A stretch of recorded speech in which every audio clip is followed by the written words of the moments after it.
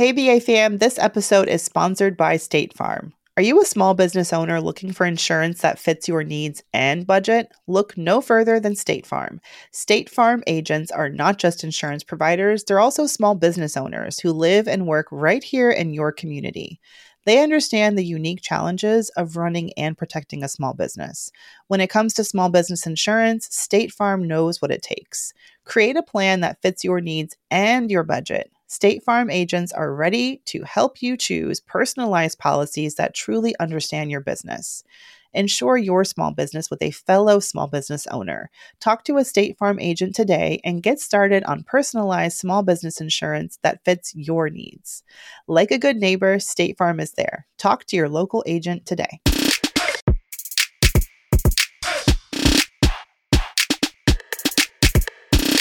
Hey, VA fam, it is Mandra back with another episode of Brown Ambition. Today's guest, y'all, is incredibly special. I had the opportunity to speak with today's guest last week, and I knew from that conversation that I was like, you have to be on Brown Ambition. And this is how quickly I made it happen, okay? Within 1 week, I have her on the show, and I am so excited to bring today's guest to you. Her name is Deepa Purushothaman. She is, you're going to have to bear with me because this woman's accolades and titles are just, they go on for miles and miles and miles. And I'm going to fight my own imposter syndrome and explain a little bit to y'all about who my new friend Deepa is, okay? Not only is Deepa the co-founder of her own company called Information, which provides brave, safe space for professional women of color to advance in their careers, she is also a women in public policy program leader in practice at Harvard Kennedy School. You may have heard of it. Prior to that, Deepa spent more than 20 years in corporate America at Deloitte, and she was the first Indian American woman to make partner in the company's history. And with Deepa's deep knowledge of what it means to be one of the first, one of the few, one of the only, she wrote a beautiful book, which you guys have to go pick up. It just was released earlier this month. Go find her new book. It's called The First, the Few, the Only, How Women of Color Can Redefine Power in Corporate America. Like I said, it's out right now. Go to the show notes. You can download your copy. You can pick up the book. We have to support, I'm telling you, when women of color publish books, I think it is all of our duty to go and purchase them so that other women of color can get book deals, right? So in this book, which is so unique, Deepa chronicles over 500 interviews with women of color, women who were not just people of color in corporate America, but their own version of the first, the fews, or the onlys in corporate America. And Deepa in her book talks about why it's finally time to stop glamorizing women of color leaders in corporate America. Thank you for that. And how we can start dismantling those outdated power structures so that only a few of us seem to be able to make it, and how that few can become many instead. So thank you so much for letting me brag on you, Deepa. I know. Thank you for having me. Uncomfortable to listen to your own bio, but I was like, you're going to listen to it. Oh, but you did it. You survived. Thank you so much for joining Brown Ambition. I'm so excited to chat with you. I just feel like we have so many things to talk about right now. So let's jump into it. First, few, only, different. I think you and I intimately, as well as our audience, knows what that is like, knows how isolating it can feel. But I love, and where I think you and I have in common, one of the many things is that we were able to thrive in corporate America in spite of being one of the few, first, only difference in our world. And I feel like what was so isolating was that within your company, there weren't many people who looked like you to turn to. But as soon as I sort of opened up to meeting the first few only difference outside of my company and, started to open myself up to building those relationships, I was like, okay, it feels like I'm alone, but I'm not alone. How important is it to you and in your messaging in the book for women of color, for us to find support among one another? I think it's game changing. It's probably the most important thing we can do. And my own story is similar to yours. So I spent 3 years knowing it was time to leave, and we can come back to all the reasons why. But I knew it was time to leave, and I struggled as a first. I struggled because I felt like if I left, it would represent not only potentially badly on me and my own challenges, and mine were health related. So it wasn't even a capability issue in that sort of sense. But I also worried that it would reflect on other women of color coming after me. So I sat in my seat knowing I wanted to leave and probably being unhappy for a little while, just for that reason. And so in an attempt to figure out what to do, I started meeting with women of color, because to your point, there weren't a lot in my company. There were hardly any ahead of me. And so it started one-on-one, eventually turned into 2-person, 3-person dinners. And then at one point, my now business partner, who was then my coach, and I did about a dozen dinners across the country where I met 300 senior women of color. And that was game changing. That was liberation, because we would get in these rooms, I thought, for an hour or two to network. And I'm not exaggerating. 6, 7, 8 hours later, we were still, drinking wine, having chocolate, talking, because we had all the same stories, but we had never met each other to talk about it. And so many of us, to your point, were isolated. So for me, that gave me almost permission to go back and leave my role, and also started, the book and the work that I do now. But I think a lot of us are isolated, and we think so much of what's happening to us is us, right? Or it's our, deficiencies or our insecurities. And what we realize from meeting others is it's not us, it's the system. And that, I cannot tell you how freeing that is. So important. Yeah, I'm wondering why I wasn't invited to any of these dinners. I'm incredibly jealous. You will be next time. Yes. Can you have honestly, more of these? It's a great question. It was word of mouth. It was like friends of friends or through LinkedIn. Yeah. And that's the other challenge, by the way. Like, there isn't a roster. You can't, it's sometimes hard to find each other. And we're also taught not to reach out to people, right? That if you don't know people, everyone's busy and you don't want to bother them. And I think the last few years have shown us we need community, and it's okay to reach out to people you don't know and to make new friends. Yeah, 1,000%. And I'm the work that you do with information, it was also, I feel like for you, or maybe I'm just speaking for myself, but it was an answer to that lack, that need. Can I build what I feel like I would have loved to have had while I was coming up and moving through the ranks. I mean, information was really kind of an outgrowth of the dinners, where we would end the dinners, again, literally in the parking lots at 3 o'clock in the morning. And the women would say, this is the best thing I've been to. Like, when are you doing this again?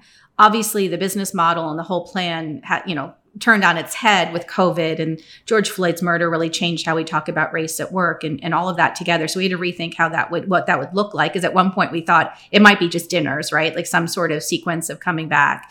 And it's all gone virtual, online, and it's a very different format. But it came out of that need to want to continue the discussions and really bring together women so that we're not struggling in the ways that we're struggling and isolated, and facing a lot of the trauma, I think, on our own, which we shouldn't have to do, but we haven't had space to talk about that before.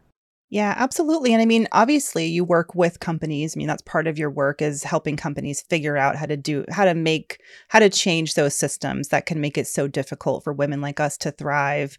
And at the same time, I feel like it's also, for me, it's about showing that sometimes companies, like, we put too much expectation on them to get it right in a way. Like, of course they have the resources and you want women to succeed, so here's what you should do. But what I love about information and just your own work was, well, what if we create our own spaces and we find our own places where we can feel safe? For me, it was also really liberating to start doing that on my own. And I don't think, if I hadn't just, like, sometimes you just can't wait for them to get it right. Because some of us, like, time is not necessarily something that we have in abundance, especially when you're trying to move through your career. I feel like it's going to take companies years and years and years. If they just started in 2020, it's going to take them a long time to start getting it right. So in the meantime, it's about, like, how can I find resources like information or my own, coaching program or whatever program may be close to you, but where can you find community, like your community of peers, to lean on for support so that you don't get burnt out, exhausted, and leave. I also think companies sometimes, I feel like we're in a moment, and I don't think all companies are the same, right? There are a lot of companies, and you and I have talked about this, doing performative work where they're not even really able to do the hard lifting because they don't even know what that is. But I think other companies want to do better, but I mean, same sort of situation. They don't really know what to do. And so I think that's why a lot of us are solving it outside of the structures and the systems, because we know for them to catch up, I'm not saying they can't ever do it, but it's not a safe space right now. They don't know how to hold the space. They don't know how to have the conversations. And in some cases, what we're talking about is directly in the face of the things that they worry about, right? Like we are talking about things like racism. And from a legal perspective, a lot of the structures and a lot of the system has been set up to protect the company. And so it's just, they don't know what to do. And so we need a lot of the processes and a lot of the culture to change. And so I think while we're waiting, folks like you and I are trying to figure it out and trying to provide the support. And hopefully hopefully the companies will catch up. But in case they don't, we also have resources and ways of doing it. Can we talk a little bit about, like, if you could pinpoint, I don't know, one or two examples of processes at companies that are creating these situations where more women of color are not reaching the upper echelons at their companies? Like, what would some of those be that you would love to see just dismantled? Yeah, the biggest one is just the reporting processes for racism. So I talked to a number of women, and this is the most shocking part. So I talked to a number of different women at all levels, but the most senior women kept telling me the same stories over and over again. So a lot of them felt like they had been taught, I will, maybe compromise on certain things. I will maybe show up a certain way. I will maybe conform, but once I get to the seat, I'll do it differently. And the challenge was a lot of those women, once they got to the senior seats, they found less ability to do it their way, because there was more pressure to kind of get along and toe the line and do what the company was expecting them to do. And the place where I found it the most shocking was literally in reporting racism. So there's about 8 women that I spoke with, again, VP level and above, who told me they ended up leaving their industries, leaving their companies, because they reported a case of incident of racism, whether it was them or someone they witnessed, and the company didn't appreciate them doing that, even though they followed the protocols, even though they followed the rules, because the company all of a sudden felt like they were liable, right? Or they were, legally could be held responsible. So it was almost as if the woman who was trying to tell her truth and improve the culture all of a sudden became kind of the lightning rod or the problem. And it was story after story after story. So I think at the highest level, at the simplest level, I think we need new processes and new ways we report racism. The reporting doesn't work. And also the people sitting in the seats taking in the stories, what I found is a lot of them are white leaders and they don't necessarily understand racism. So there's a lot of back and forth of it's not that bad and I don't really know what you're talking about. And so sometimes in those cases, what I'm hearing is we need outside folks to do that work. We need outside representatives. We need outside investigators until companies can kind of catch up, put the right people in the seats and understand what to do. So it's not a legal liable issue. It's a different sort of conversation. Yeah, it really doesn't feel safe to go to HR anymore at all. It hasn't for a long time. There's this lack of trust. And if companies think, okay, 2020 happened and you have a bunch of town halls or group webinars or group Zooms where you kind of people of color, tell us how you're feeling. If you've got, senior leaders who are attending those calls and for half an hour listening to people and then, oh, it doesn't seem that bad. People here seem, but they don't trust you enough to actually tell the truth in that half-hour Zoom session. The trust isn't there, and I think that you've touched on that, in a way that I'm just like, oh, that makes sense. What if we take that reporting structure outside of the company and we say, you don't have to trust your manager or HR to handle your complaint. We're gonna give it to this third party, and then maybe it's even anonymized in some way. I don't know, but make us feel safer putting our necks out there. Because it's right. It's not a lot of upside, as you've seen in your work. Not a lot of upside being the squeaky wheel sometimes. Absolutely. And you may think when you get to a more senior level, like you said, it gets easier. Like your voice has more weight. But I'm trying to think back now. Once I got to like the senior director level and I was on track to become a VP, the expectation immediately. I remember when I asked my manager at the time, my boss's boss, like, so I want to become a VP. What do I got to do? Tell me how it works. And one of the, I forget how many parts of the plan to get me on the VP track, where one of them was demonstrating that I could work with the other department heads and creating projects. And one by one, it was a white dude after a white dude, and learning how to deal with those personalities and work in those rooms and to feel like in order for me to get ahead, they had to endorse me. It made it even more challenging. Like this is not my target audience. You know what I mean? Yes. Yes, I do. I had found my safe space and I had gotten very far in my corner of the company. But when I had to start reaching outward to those other department heads, it was then when I was like, feeling that sense of, do I belong here? Do I want to be here? Is this really where I want, you know what I mean? And then we get to the feelings of guilt, like you said, when you are the only one and it's time and you realize it's time for you to move on. So can you talk about that?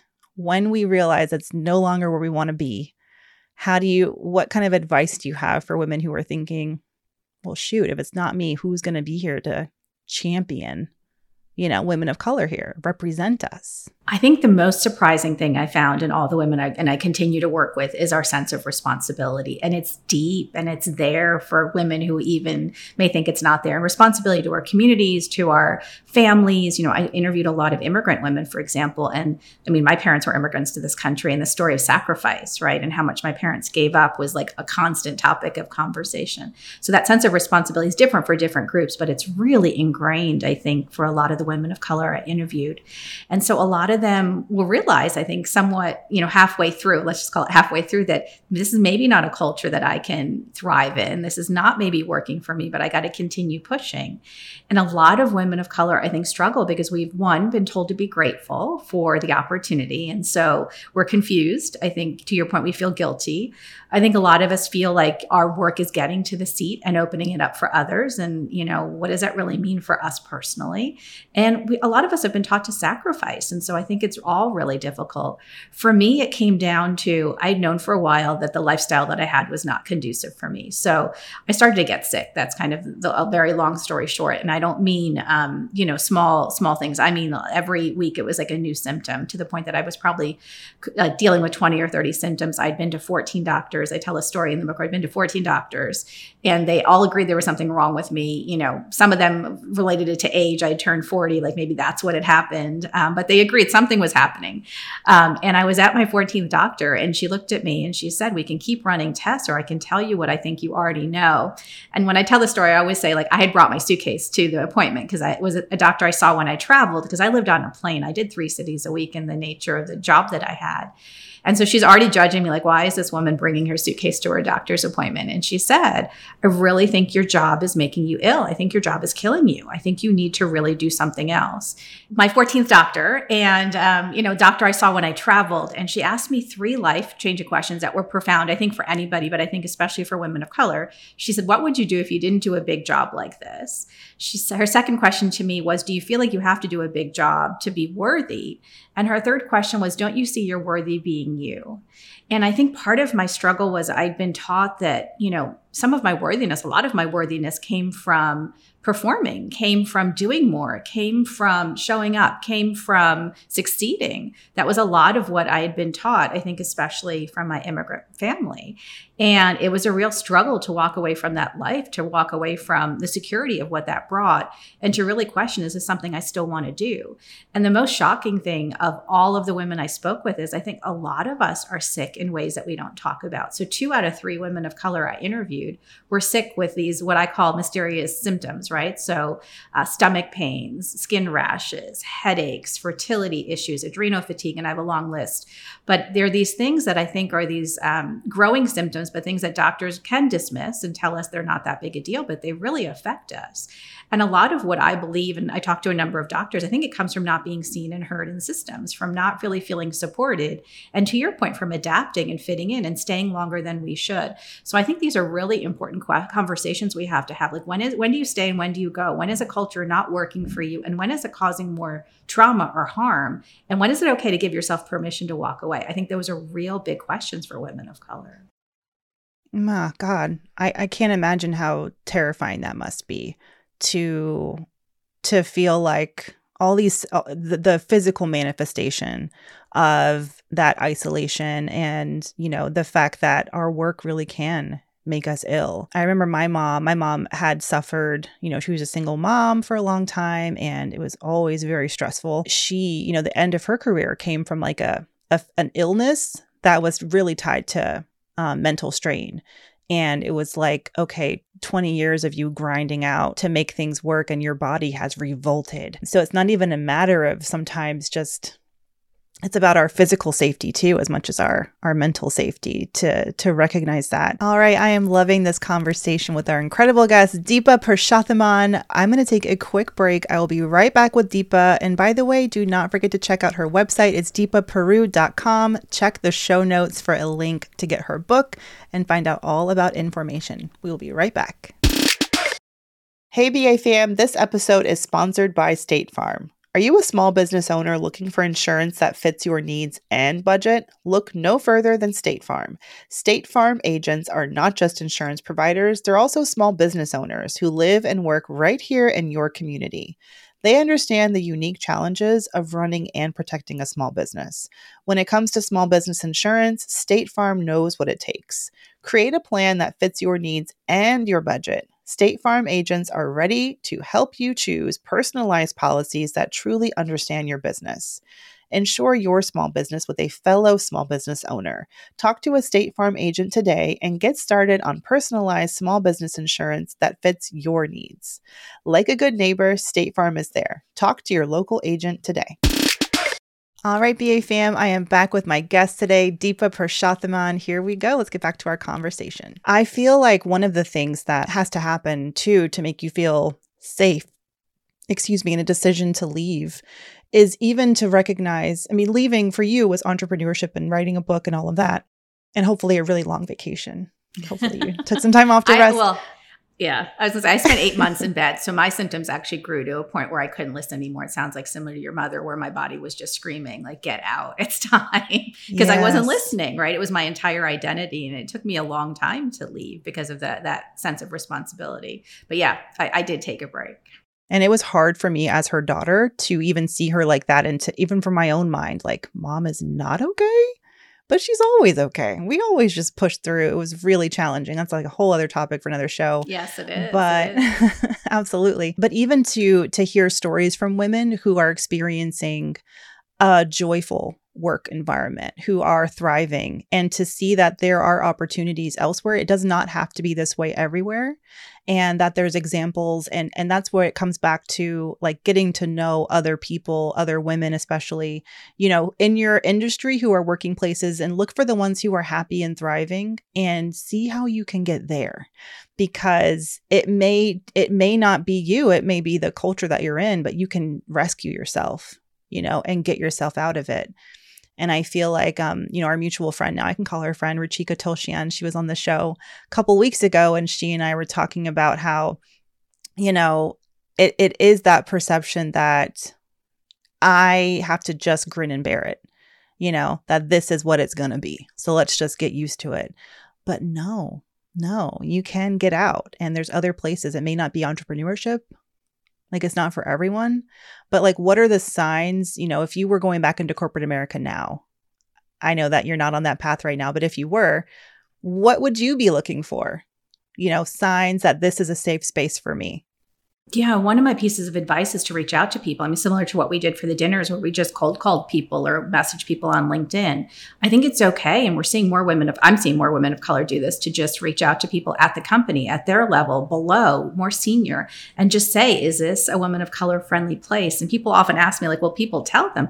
I think now people will, don't come here right now, or that department is notorious. So ask your sisters. I think we'll share more. I also think looking at, traditional places like Glassdoor and other places where there are reviews, and there's more online information than there has ever been before. And I think that's okay to ask as well. I think also talking about the resources you need to be successful. If we're talking about senior women, you could ask for things like coaches and external support. So negotiate those things as you kind of land your deal. Because if like a culture, you're going to be one of the only, I think that's an okay thing to say. I just want to make sure I'm supported and I have what I need to succeed. I also think this is a little bit of, when I first wrote the book, it's funny, like the title was Stay or Go. And people tell me, you can't be telling everyone to go. Although 2 years later, maybe I can, right? I think we are in a place where everyone's asking, what do they really want to do? What's the space that work takes up in our life? And I think it's okay to say that certain companies are not conducive or supportive for women of color. Just period. End of sentence. They are not. And so many of the women of color are going and creating their own companies that I know, because they're trying to create different cultures that are friendly for us. And so I also think that is a real thing. And so it's a little bit of making sure not only the company is friendly, but the department and the person you're going to be working for is also, to your point, right? You kind of share this in your own story. Like, that person really influences your day to day and how it feels. And so asking questions about that person is also something that can be helpful and insightful and important to do too. Yeah, I accidentally went a little baby viral on TikTok because I shared a video and it was like 3 questions you should ask during an interview. And it was meant to be kind of jokey about how companies they'll do things like make Juneteenth a company holiday, and they'll appoint a head of inclusion and diversity. But if you ask them, so how many women of color are at the VP level or above? And then things get really quiet and awkward. And I really did start incorporating that into the questions I asked in my last year of corporate America. Who knows? Maybe I'll go back. Who knows? And I encourage women to ask that. And some of the responses were, can you ask that? Is this even seen as an okay question? And I'm like, the fact that we're asking, and if you're coming in at a senior level like that, VP or above, I mean, the fact that you were asking, I feel like recruiters should know that. It's going to become as important, I feel like, to have stats to share on how successful diverse employees are. It's going to become as important to have those stats as it is to have unlimited PTO and free lunch. I completely agree. I just did a conversation, I get called by recruiters all the time, and I usually pass them to other people because, like you, I am not looking at the moment. But that was one of my questions. I said, before I refer another women of color, can you tell me how many, senior women of color are? Can you tell me these 3 questions, right? How many there are? Where does the chief inclusion officer report into? I mean, it sounds like similar questions you asked, like, what is the entry level? And what, I asked a question about mid-level.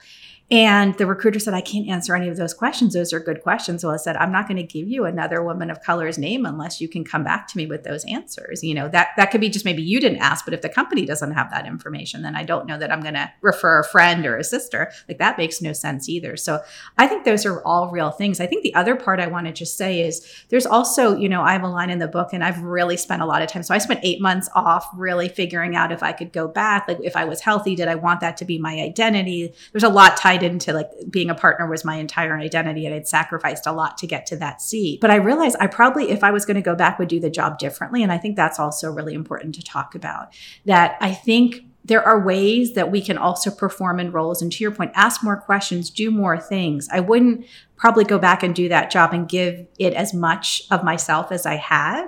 I would have set clearer boundaries. I would have maybe not conformed on certain behavior where early on it didn't feel like a big deal. Maybe, again, for me, it was a lot of just personal time and how much I sacrificed, and, how my priorities and how I prioritize things. I might make bigger boundaries.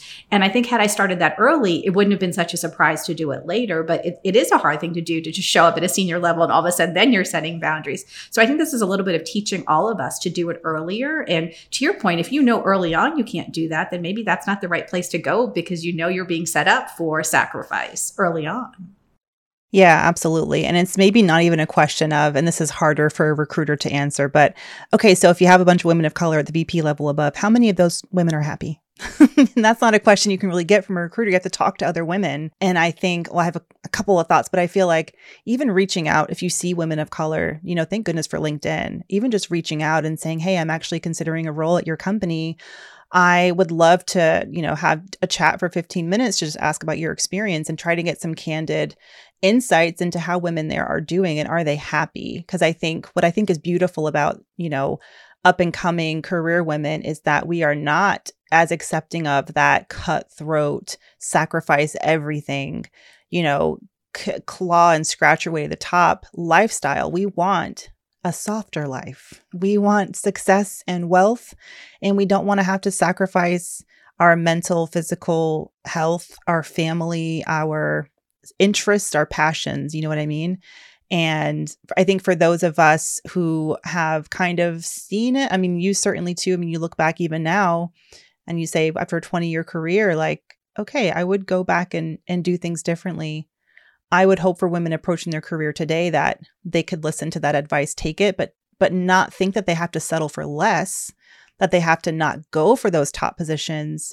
It's just going for them, but recognizing and putting those boundaries in place so that you don't have to sacrifice yourself necessarily along the way to get there. That's right. I think a lot of, what I found, I talk about personal power. That's what the book is about. It is all these women who said, I don't want that kind of power. I want to do it differently, but we've not been taught always how to do it differently. And some of this is realizing for ourselves what our boundaries are. What do we need to be healthy and happy? Like, what is it that we want and we need? And we've never, I think, been given permission to ask those questions of ourselves sometimes. So we don't know how to do that. So it's really, I think, in some cases, before you go into your next job, before you go into your next thing, sitting down and making a list, like what made you happy in your last job? What don't you want? What do you want more of? What is truly going to make you thrive? And then, finding ways to ask those questions in a really different way during the interview. But this is so much of, I think, us knowing what we need and want, and then finding ways to make sure we get what we need and want, and that it's okay to need and want things. I mean, maybe that's really where we have to start, because I think a lot of the women that I interviewed were not taught that. We're just taught to push through and survive and do more and work 4 times as hard comes up so many times. But I think it's a different, we're asking new questions. We don't want to just keep doing that. It's not good for us, and it's not good for the next generation. So how do we start to do power differently? How do we start to set boundaries now so that we can change work, so that we get more to the many, right? Not just the fews. That I think that's really what the work is right now.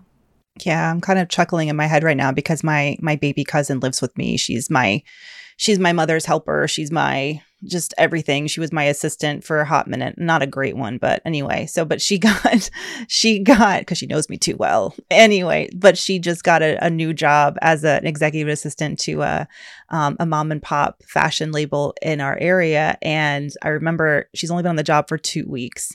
And over the weekend, she came to me and she had these big scary eyes. And she's like, Mandy, is this what it's like? My boss just texted me. It's 8:00 on a Saturday. He texted me. I don't want to take texts on the weekend. And I said, well, you know what? You don't respond to that text until 8:30 a.m. on Monday, which is usually when she gets into work. And I was just really intense with her. If you give me your phone, do not respond to that text. And I was like, she was like, calm down. But I was like, this is when it happens. This is when you stop, you don't put a barrier in your way. And then 2 years from now, you're like, he's showing up on your front door, with a work emergency, and you don't know how your life became this way. But yeah, I'm good for her generation, the Generation Z or whatever she is, millennial, who are kind of starting to get it. But I think we still need one another to check each other when we start to forget, what's really important and what really matters. Yeah. Yeah, when I met, because I did talk to, I call them less tenured women. I did talk to that generation. It's interesting. I think they know more than we knew, that they want a different life and that they want to set those boundaries. What's interesting is they don't know, to your point, if they can. And so I think more of us need to say, yes, don't answer that phone, don't text back right now. Wait till Monday. It's okay. I think they want to do it differently, but they need the encouragement and the permission to do it differently. So it's still there. I don't think they're fully there where they're not going to respond. I think they know maybe there's a different choice, but we need to help them or remind them or, implore upon them, don't respond a Saturday night, wait till Monday. So what you did is what we need to do more of. And more in mentorship. I think that is such a missing piece from so many companies, is when you spend a lot of time trying to recruit more diverse talent, but then who's kind of taking them under their wing and helping show them a healthy way of succeeding and a healthy way of moving through the company, and what sort of systems do you have in place to support them? That is a huge missing piece. And I think some companies, maybe few and far between, are doing it. But if you're at a place where maybe you feel like you don't have that kind of support, then take it on yourself to find those support systems, to find those programs. Like Deepa said, oh man, I used to love making my company pay for executive leadership seminars and coaching and all kinds of stuff. They'll say yes, especially if they're like, oh, I don't have to do this myself. I can just give you $5,000 and problem solved, let them spend their money on it. That's how I feel. Absolutely. Yeah. I also think we can be peers to, coaches and peers for each other. I think that's also part of the magic and what we're seeing. So, information's only a year old, and I may have shared this when we chatted, but just a quarter into our programming, we found that 25% of our women asked for bigger jobs or more money or left their roles as a result of seeing others kind of stand in their power. And it wasn't anything magical that Ron and I were teaching. It was just they saw each other do it. And they're like, well, if she can do it, then I'm going to do it. And there's something to that. And because we're so isolated, because we're one of the onlys in our companies, we don't get to see other examples and other women of color asking their worth and standing in their space and all of those things. And so I think it's also, to your point, I think we need each other to just to be reminded of that too. Hells yeah. Well, where can people find out more about you, Deepa, and find out about information and the book and all that good stuff? Yeah. So my website's probably the best place because everything's there. So Deepa Puru, DeepaPuru.com. The information about the book and the wait list for information. We interview all women. Not that we are, trying to sort through, but we just want to make sure that the women that we have part of the community know how to hold space for each other and can make space for others. And so we will set up a time to meet you, and from there move you forward if this is something you're interested in. Oh, exciting. I love it. Deepa, thank you so much for joining Brown Ambition. And thank you for all of the incredible work you're doing. I'm so happy that you were able to rescue yourself and get to a healthier place and share your many gifts and talents with us, because clearly we've all been dying for a voice like yours. And I'm just so happy that you've shared it with Brown Ambition. Thank you. Thank you for having me. And thank you for the space you hold. We need more people to have conversations like this. So thank you.